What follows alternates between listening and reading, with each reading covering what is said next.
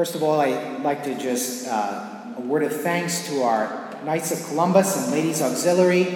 Every year they do a corporate communion, come to Mass together to express their fraternity and their fellowship in the Lord, and we are so grateful to you for all that you do for the parish, all the service, all of the ways you are there for us priests in particular. So thank you, and thank you for being here this evening.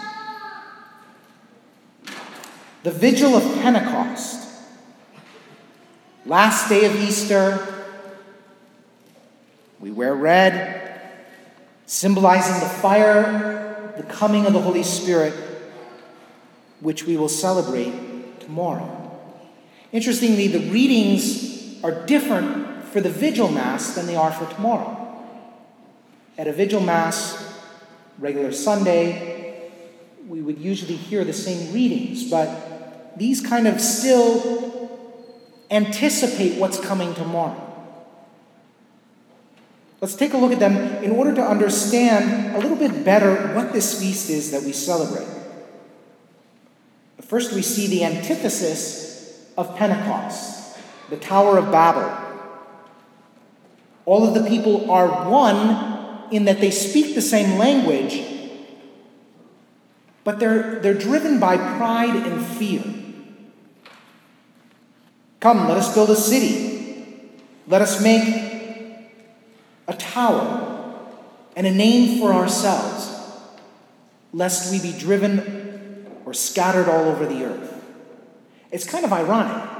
The very thing that they're afraid of, losing their identity, losing this recognition, they're going to lose because of their hubris, their pride. God's going to scatter them. Now, for you parents or married couples, I'd like you to imagine for just a moment if you were to wake up tomorrow morning and suddenly your spouse was speaking a totally different language, or maybe your son or daughter. Now, some of you might be like, well, they already do. But imagine that was to continue for more than just a normal conversation. It would be extremely frustrating. The story doesn't tell us whether God broke it down family lines even. But it very well may have been that way. Their pride led to God humbling them in a very radical way where they couldn't communicate. They could no longer build. They could no longer even interact. And perhaps it was the very people who they weren't so close to, who they found themselves speaking the same language as. Scripture says that this is the cause of the various languages. We know that there are language groups and some that have similarities. Perhaps part of the frustration of the Tower of Babel was that they could almost understand the other person, but not. Pentecost is the opposite of this. For the Holy Spirit, when he fills the disciples, the apostles who are in the upper room, he makes it possible that even though they speak one language, the various people who have come for the feast from all over the Mediterranean and all over the Roman world are able to hear the apostles proclaiming Jesus in their own language. He breaks down what was a source of division among the peoples. The Holy Spirit, thereby, is revealed as the one who unites peoples, not around a false unity of pride or progress or what we can accomplish, but unites them around Christ. And so the church, which sees itself as being born from the side of Christ and going public on the day of Pentecost, is the new source of unity for the world. The Holy Spirit is the one who breaks down animosity, or the one who breaks down hatred and barriers and divisions amongst peoples. enabling us to see one another as brothers and sisters in Christ. Okay, that's the first insight. The second one, from our reading to the letters to the Romans, Paul says, "For in hope we were saved. In the same way, the Spirit too comes to the aid of our weakness, for we do not know how to pray as we ought. But the Spirit himself intercedes with inexpressible groanings." The Holy Spirit is the one who teaches us how to pray. He is a pledge of hope.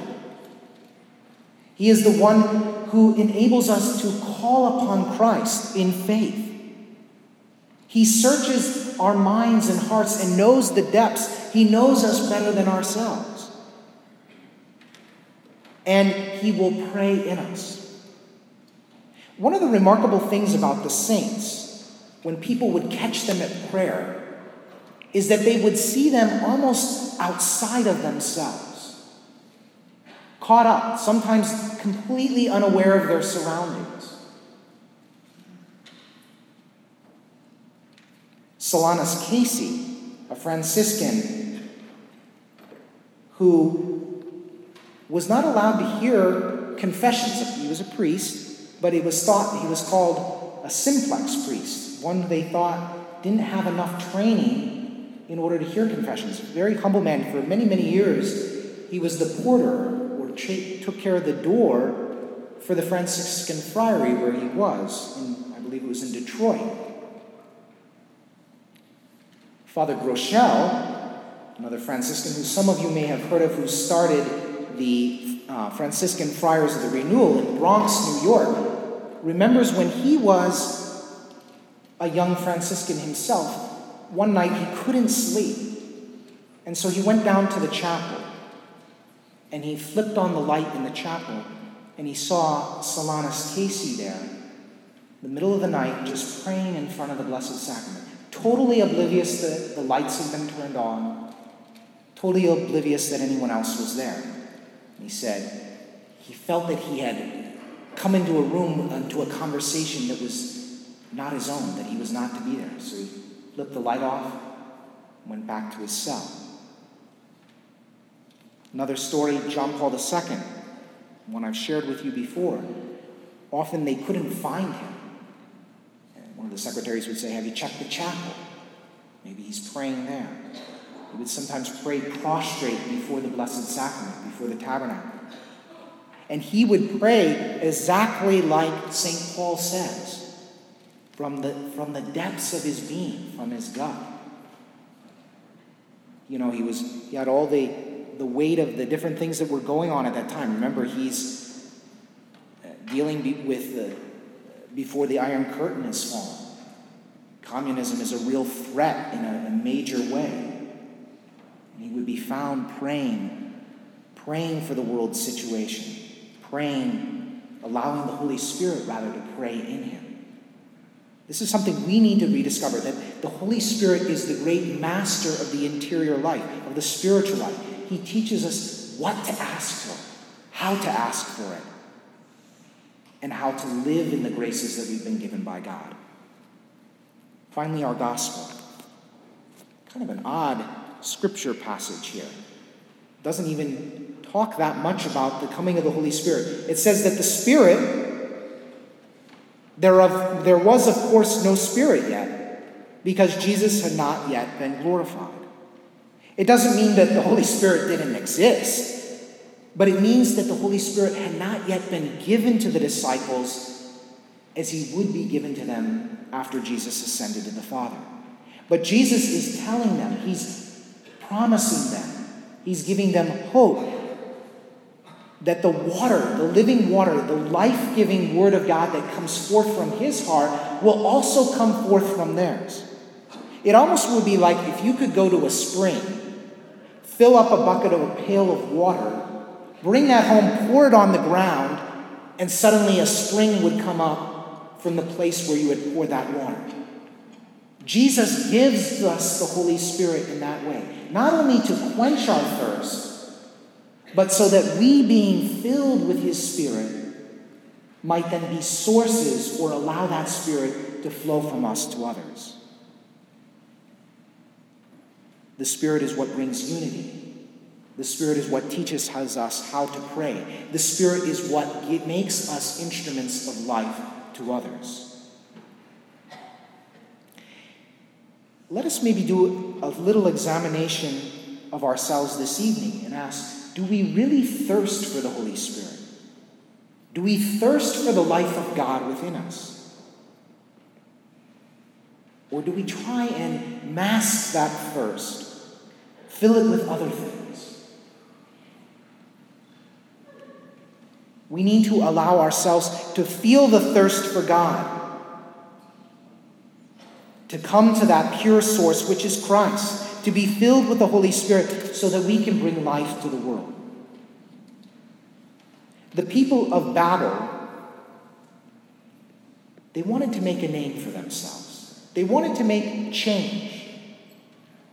They wanted to have a lasting impact. But it was too human. If we want to bring lasting impact in the world, we need to be rooted in the Spirit. We need to allow him to transform our lives. Come, Holy Spirit, fill the hearts of your faithful and enkindle in them the fire of your love.